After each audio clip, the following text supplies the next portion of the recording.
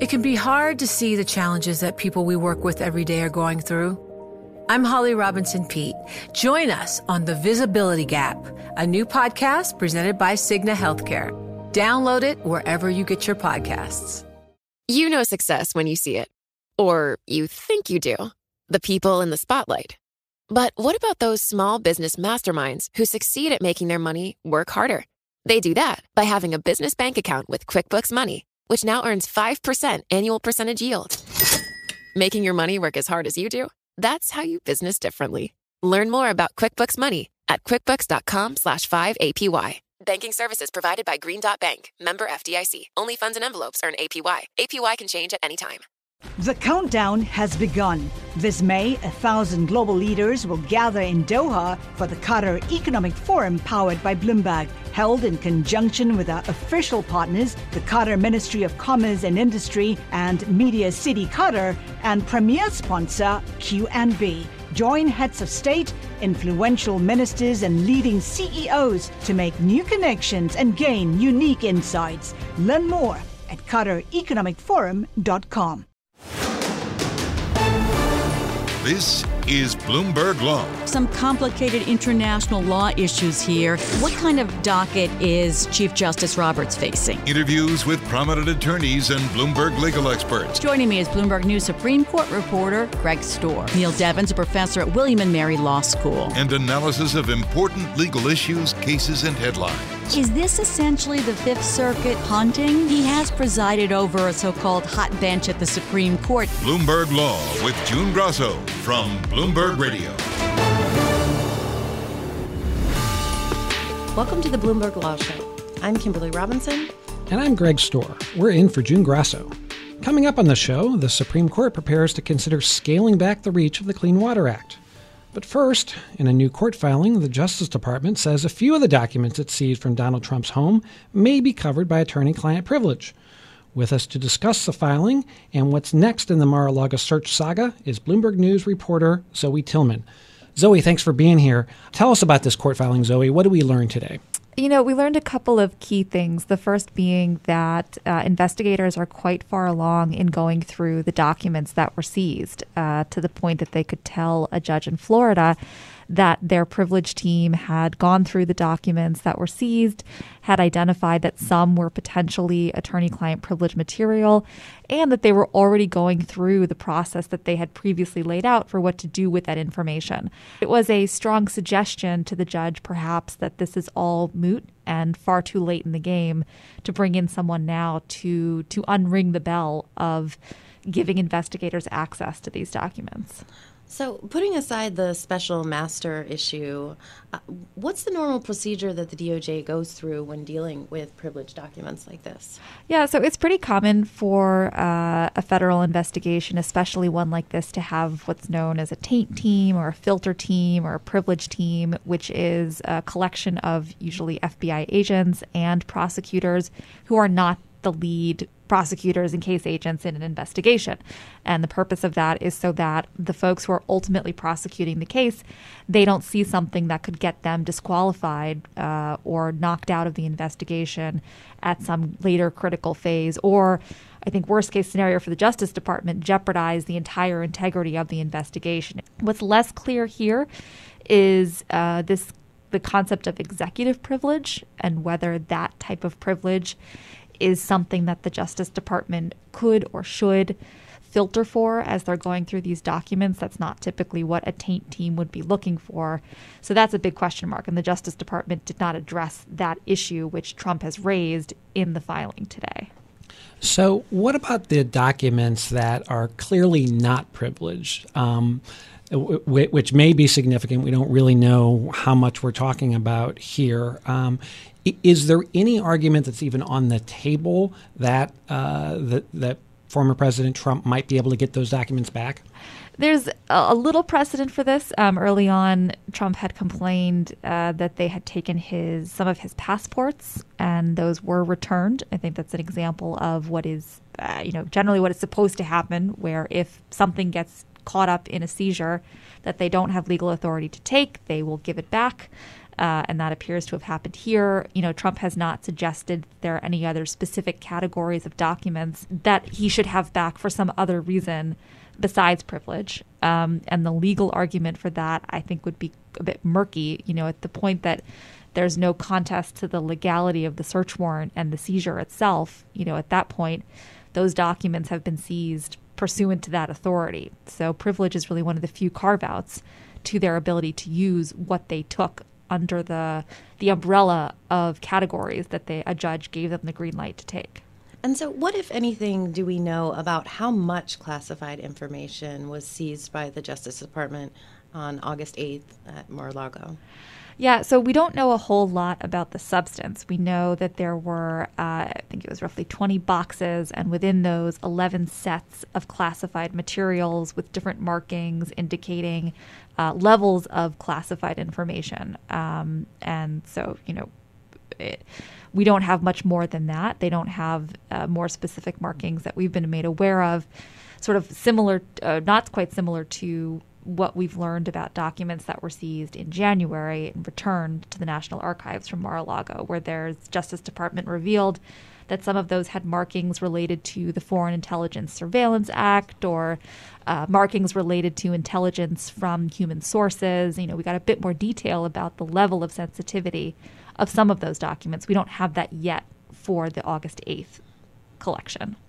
Remind us what potential criminal charges could grow out of these documents. Yeah, I think what's important to remember is that the charges that the Justice Department cited are not specific to classified information. They have to do with generally mishandling government records, information related to national defense, which can be an even broader category of information. It's not just about what happened to information that's classified. It's about the handling of sensitive government records. And then finally, obstruction. Whether there was evidence of obstructing an investigation, which is separate and apart from the question of the documents and how they were handled at the beginning. So this is all happening at the same time that the Justice Department is also pursuing a grand jury investigation centering on Trump's attempts to overturn the 2020 election result. Is there any reason to think that one of those two investigations is going to come before the other? I think that in greenlighting the seeking of a search warrant for the home of a former president, the Attorney General has, put this investigation at the front of the queue in terms of public awareness and the public consciousness and the sense of urgency that they seem to feel around this investigation. Whether one results in charges before the other or whether anything results in charges ever remains to be seen. But I think they've conveyed more of a sense of urgency now around these records as opposed to the January 6th investigation. That's Bloomberg News reporter Zoe Tillman. Zoe, thanks for joining us. You're listening to Bloomberg Law. Up next, property rights advocates are hoping the Supreme Court will put new limits on the Clean Water Act. I'm Greg Storr. And I'm Kimberly Robinson. This is Bloomberg.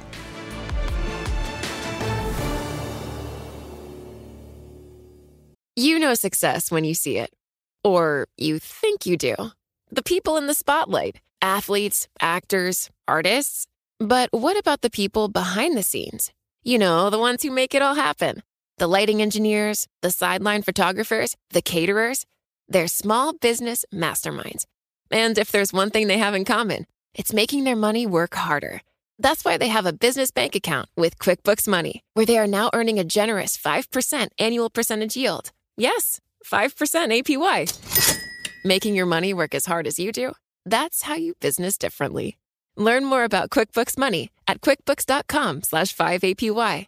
Banking services provided by Green Dot Bank, member FDIC. Only funds and envelopes earn APY. APY can change at any time. It can be hard to see the challenges that people we work with every day are going through. Invisible struggles like stress and burnout, caregiving for a loved one, or being misunderstood. But insight, awareness, and empathy will help us better see the issues they're dealing with.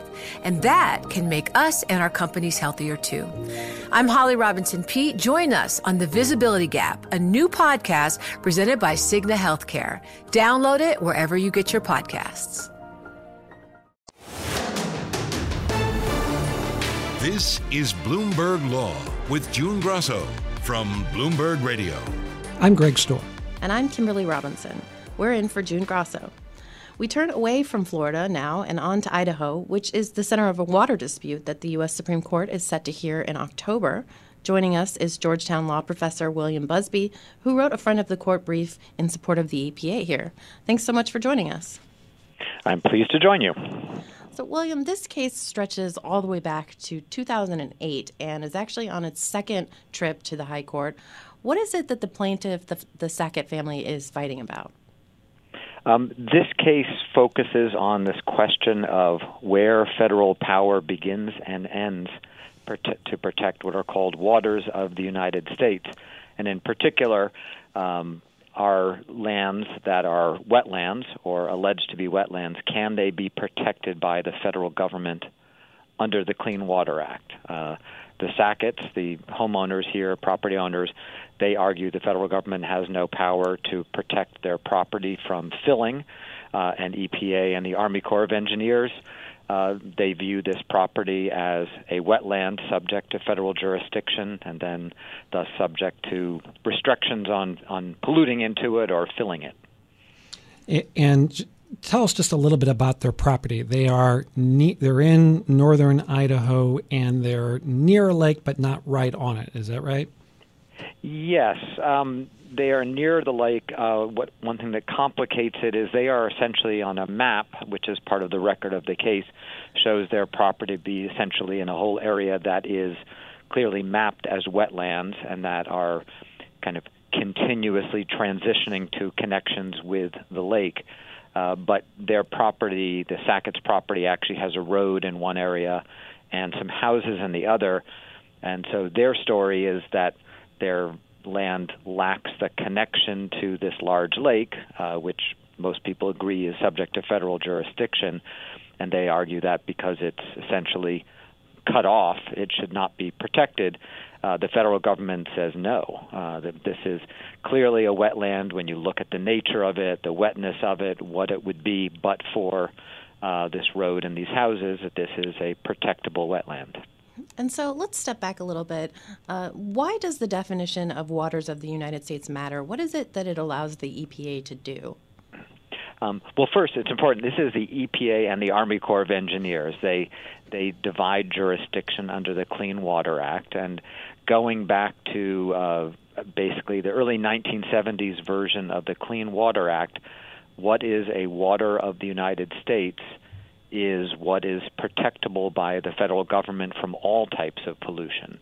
And so the question of whether something is a protected water is absolutely the heart and core of the Clean Water Act. So, for example, if an industrial polluter right now is discharging pollution into something that's debatable, if it is a water, it has to have a permit, or if it's filling, it has certain restrictions on filling at all. If it's not federally protected, then the only protections would be if a state has on its own decided to protect that land or that water. So there's a very important precedent governing the Clean Water Act from 2006. It turns out Kimberly and I disagree how to pronounce it, so we'll let you tell us what the correct pronunciation is. Can you do that and also tell us why that case is so important? What did or did not the Supreme Court decide in that case? Sure. Well, to add confusion on confusion, the way I've always heard, I've not met the people at issue in that earlier case, but everyone refers to it as Rapanos. So I will refer to it as Rapanos, but that said, I've not met the Rapanos family, so I can't guarantee that. Okay, I won't tell anybody who was right. And so the Rapanos case is the last major Supreme Court case that addressed this question, and in that case, what happened ended up being very confusing because in the end, also a case about whether some waters or lands that were kind of at the border, whether they were protected, the court splintered in several ways, so there was no single majority opinion. And so there was what's called a plurality opinion that only 4 justices joined. That was written by Justice Scalia. Then there was an important opinion by Justice Kennedy, but which 4 dissenters mostly agreed with. And then there was dissenting opinions. And so there was no single opinion that a clear majority agreed with, but if you analyzed it, there were certain agreements on certain issues. So it kind of, in the cases and before agencies, it actually had sorted out pretty well how to make sense of it when you look at certain issues. Okay, this is where a majority stood. But it definitely is a confusing case that professors and students, and certainly those out in the real world, have puzzled over since that time. Now, if I'm correct, the lower court here applied a test that was close to the one that Justice Kennedy had written just for himself. And if that's right, can you tell us what that allowed the EPA and the Army Corps of Engineers to do? Sure. But actually, so this is important, is that Justice Kennedy wrote an opinion that it was his own name, but most of that opinion, the dissenters explicitly agreed with, and Justice Kennedy, in his opinion, agreed with most of what the dissenters said. So in looking at Supreme Court law, you often look at where do people agree and disagree. And so part of the reason the Kennedy opinion, which does this thing called the significant nexus test, the reason it was so important is it seemed to be the kind of common ground that most of the justices agreed with. And then you asked, what does it do? What that opinion said was when you decide whether a disputed water is protected by the federal government, you look to see if it has a significant nexus to what is clearly a navigable, such as like ships and barges. Is it clearly have a significant nexus to kind of large, indisputable jurisdictional waters? And that's important because it was a kind of a functional test. It just looked to see how does it connect, what does it do, and so was quite consistent with the Clean Water Act, which is overwhelmingly focused on protecting waters for their functions and to make sure they're safe for drinking and recreation and biological integrity. So that was the test he formulated, but it was consistent with longstanding regulations in the statute. And so since 2006, Justice Kennedy's test has been the main test people have applied in deciding if something is protected. You're listening to Bloomberg Law. Coming up, we'll continue our conversation with Georgetown law professor William Busby, who wrote a friend of the court brief in support of the EPA in a major Clean Water Act case. I'm Greg Storr. And I'm Kimberly Robinson. This is Bloomberg.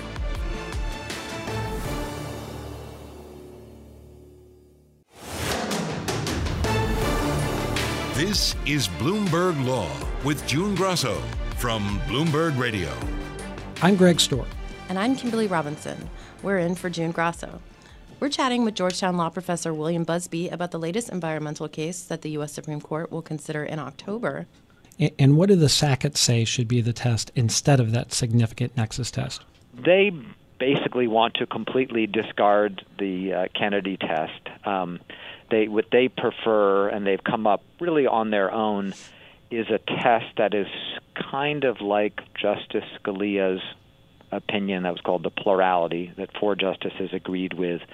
But they even go further. They kind of want to say, as best as I can understand it, you only protect waters that are sort of being used as channels of interstate commerce and that have a permanent surface connection and continuously flow. And so that's kind of what Scalia said and what they have sort of embellished and that Sacketts have embellished and maybe further strengthened, or maybe I'd say weakened.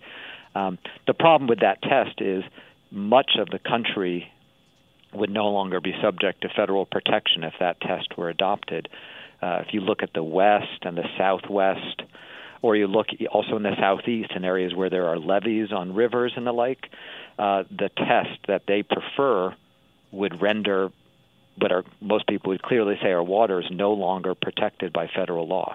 And so the United States and my clients, 167 members of Congress, argue against that test, saying it's just not consistent with the Clean Water Act, which is you protect waters for their criteria, for their high quality water criteria, and for their functions. And so this test that the Sacketts want, we argue, is just not consistent with the statute. So you filed an amicus brief on behalf of 167 members of Congress. Tell us why they decided to weigh in on this case. Members of Congress have viewed, and scientists and environmentalists, and frankly much of the world views our nation's Clean Water Act as one of its signature successes. The Clean Water Act has been very strong and really a bipartisan project going back to 1970s. And so the goal of our clients, the 167 members of Congress, was to basically make sure the Clean Water Act is not weakened. And the Clean Water Act the statute is very clear with its language. It's about don't degrade waters, protect fish, shellfish, biological integrity, ecosystem diversity, recreation, economic values. This is all in the statute. And so the members of Congress really wanted to put before the Supreme Court, this is what the statute says. And this court is in an interesting position. It claims the conservatives on the Supreme Court, I think, claim that they are textualists. That is, they would be governed by what statutes say. And if they really are serious, the statute answers the questions in this case, and it would protect these waters. But there's a strong push to get these justices to weaken the Clean Water Act, to kind of look away from the language and actually just sort of reach an outcome that weakens the statute. And so our effort in our brief, and the reason 167 members of Congress joined it, was trying to protect the Clean Water Act and its longtime successes. In your brief, you say the administration of Donald J. Trump is the only administration to have sought a major weakening of the Clean Water Act. What are you talking about there, and how did it work out for the Trump administration? So first, that's just a accurate description, that even going back to 2006, the earlier case we talked about called Rapanos, the Bush administration, the George W. Bush administration, was aligned with the environmental interest in trying to protect the Clean Water Act. The Trump administration very quickly tried to roll back protections through several regulations and then also in briefs in the courts, and they did not meet with success. People looked at their regulations or their proposed change in regulations and said they violated what the statute said.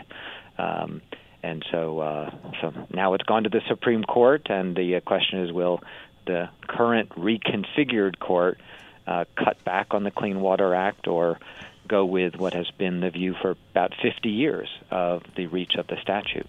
Well, thank you very much. That was William Busby, Georgetown law professor, talking about Sackett versus EPA, which is going to be heard by the Supreme Court in October. You're listening to Bloomberg Law. I'm Kimberly Robinson. And I'm Greg Storr. We're in for June Grasso. This is Bloomberg.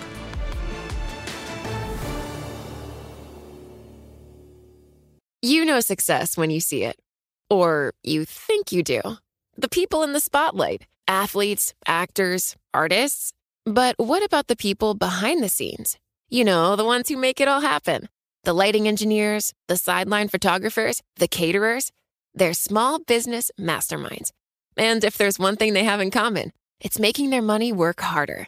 That's why they have a business bank account with QuickBooks Money, where they are now earning a generous 5% annual percentage yield. Yes, 5% APY. Making your money work as hard as you do? That's how you business differently. Learn more about QuickBooks Money at quickbooks.com/5APY. Banking services provided by Green Dot Bank, member FDIC. Only funds and envelopes earn APY. APY can change at any time. It can be hard to see the challenges that people we work with every day are going through. I'm Holly Robinson Peete. Join us on The Visibility Gap, a new podcast presented by Cigna Healthcare. Download it wherever you get your podcasts. This is Bloomberg Law with June Grasso from Bloomberg Radio. I'm Kimberly Robinson. And I'm Greg Storr. We're in for June Grasso. The Supreme Court's Dobbs decision is changing the nation's abortion landscape. But just how quickly is it happening? With us to discuss that is Elizabeth Nash, who follows state abortion policy at the Guttmacher Institute, a research organization that supports reproductive rights. Elizabeth, thanks for being on with us. Let's start with the overarching question. As we sit here right now, in how many states are all or virtually all abortions banned?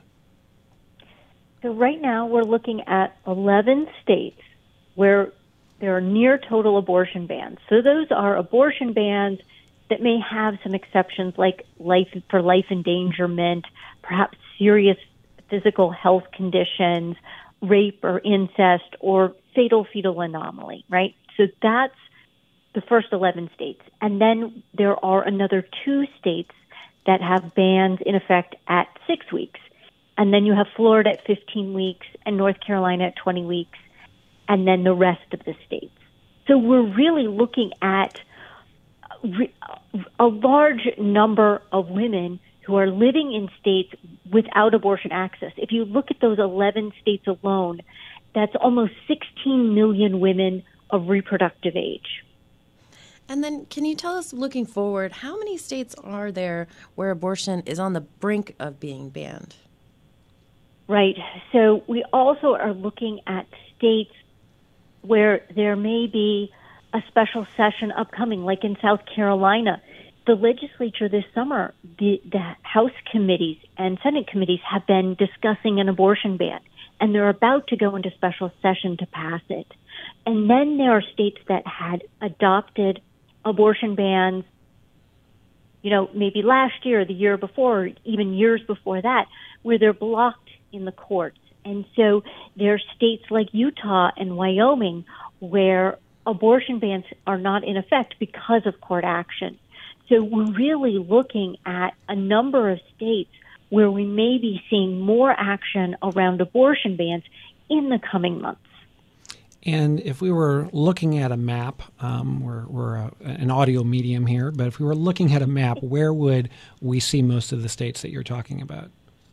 Right. So pretend you have this map in front of you, and we're really looking at the South, the Plains, the Midwest. So if we're really looking at basically from North Dakota over to Idaho, down to Texas, over to Georgia, and up back through Ohio, that is really the landscape what we're looking at. And what that means is that for these regions, as states are, have abortion bans in effect, that means that people have to travel much longer distances in order to access care in another state, right? It's not like they're just, and this is already a huge burden to try to travel across state lines, but the added burden is traveling multiple states. So if you think about Louisiana, you're probably going to go to Illinois, and that's well over 1,000 miles round trip for somebody going from Louisiana to Illinois for an abortion, right? And that is a very hard trip to make, right? You're leaving your support network. You may have a child. 60% of abortion patients have had a child. 75% of abortion patients are low income. So you're talking about a really difficult and burdensome journey financially and emotionally for somebody to travel. And then I think you describe them as near total bans. I'm wondering what kinds of exceptions are there? Do we see many of these states have in place exceptions for rape and incest, or is it really just for the health and safety of the mother?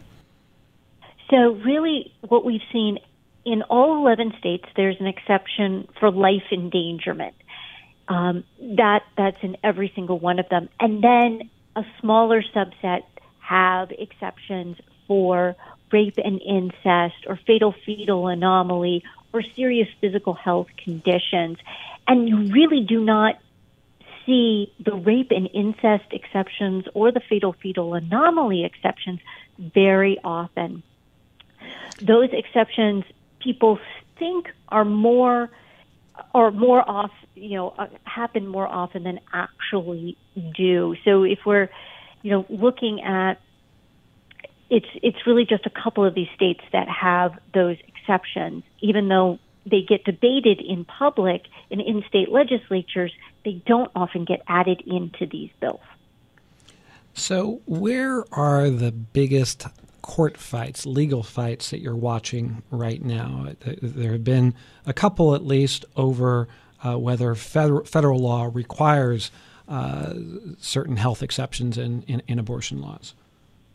Right. So you're pinpointing the Idaho and the Texas cases where the Department of Justice has sued, arguing that EMTALA applies to abortion bans because the exceptions for life and health in these states was just simply insufficient. And in Texas, what we've seen so far is that the courts have sided with the state, and in Idaho, the courts have sided with the Department of Justice. And so in Idaho, if abortion is going to be provided under an exception, the health exception has to follow EMTALA, meaning that, there's a condition that requires treatment, and because, transferring that patient may be deleterious to that person's medical status. In other states, we are seeing, court cases in state court against their trigger bans. And, cases are using their state constitutions, which we really haven't seen much of over the past 50 years because we had these federal abortion rights. So places like in Utah and Wyoming, their state constitutions are being tested now to see if they support abortion rights. And so I'm wondering if you see any of these cases that are currently pending making their way up to the Supreme Court, maybe around midterms, to keep kind of abortion in the spotlight. Do you think any of them will be moving that quickly, or is the Supreme Court out of abortion for a little bit? Well, I think the U.S. Supreme Court is probably not going to be weighing in on abortion over the next couple of months. At least I'm not anticipating right now that there will be a case put before them. But we will be seeing, what is happening in the state courts. And that has galvanized people in a way that I don't know if people totally expected it. But as we are seeing what is happening in South Carolina with their legislature, or we're seeing how patients are denied care, or we're seeing how these court cases are moving through the system, it's almost a daily reminder of what happened in Dobbs. Before the Supreme Court ruled, the number that you and your organization used was 26, that there were 26 states that were either certain or likely to ban abortion without Roe. Is that number still what you're thinking? It is still what we're thinking. I think that we're looking at about half of the states probably at least going to try to ban abortion. And in many of these states, it feels like a certainty. In part, we're going to have to see how some of these court cases shake out. But also there are these states like South Carolina that are moving ahead for abortion bans. We're also anticipating Nebraska will move ahead with some sort of abortion ban when they return. One place where I think one state that we included in our count was Michigan. And Michigan may be the one state where we really think that it's going to go in an opposite direction, where people have been motivated by Dobbs to act on abortion rights. And we're seeing that with the governor and the attorney general pushing back against the pre-Roe ban, but also because there's a ballot initiative in November that would protect abortion rights in the state constitution. So Michigan's the one state where it's more of a question mark than the others. So in those states, the question will then become an issue of interstate travel. Can people seeking abortions travel to other states? I'm wondering, have any states put into place laws designed to prevent their residents from traveling elsewhere to get abortions? We haven't seen that yet. What we saw this year was language introduced in Missouri around banning out-of-state travel for an abortion. And that language was so striking and stunning that it really got a lot of attention and as a result, never adopted into any of the bills that we're moving. But it's simply introducing it and starting a conversation has changed the debate, where states are now potentially looking at some way to limit travel. And they may not pass an explicit ban on travel, but what they might do is look to limit the scope of abortion funds and practical support organizations that help people get from their home to the abortion clinic in another state and back. Our thanks to Elizabeth Nash of the Guttmacher Institute talking about the state of abortion policy in the United States. That does it for this episode of Bloomberg Law. I'm Greg Storr. And I'm Kimberly Robinson. This is Bloomberg.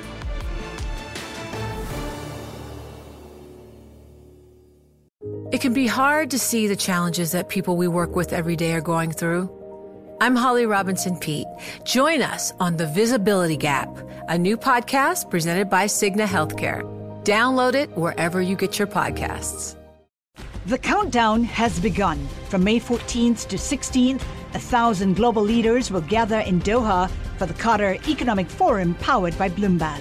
Join heads of state, influential ministers, and leading CEOs to make new connections, gain unique insights, and uncover valuable opportunities in one of the world's most rapidly rising regions. Request your invite for this exclusive event at QatarEconomicForum.com.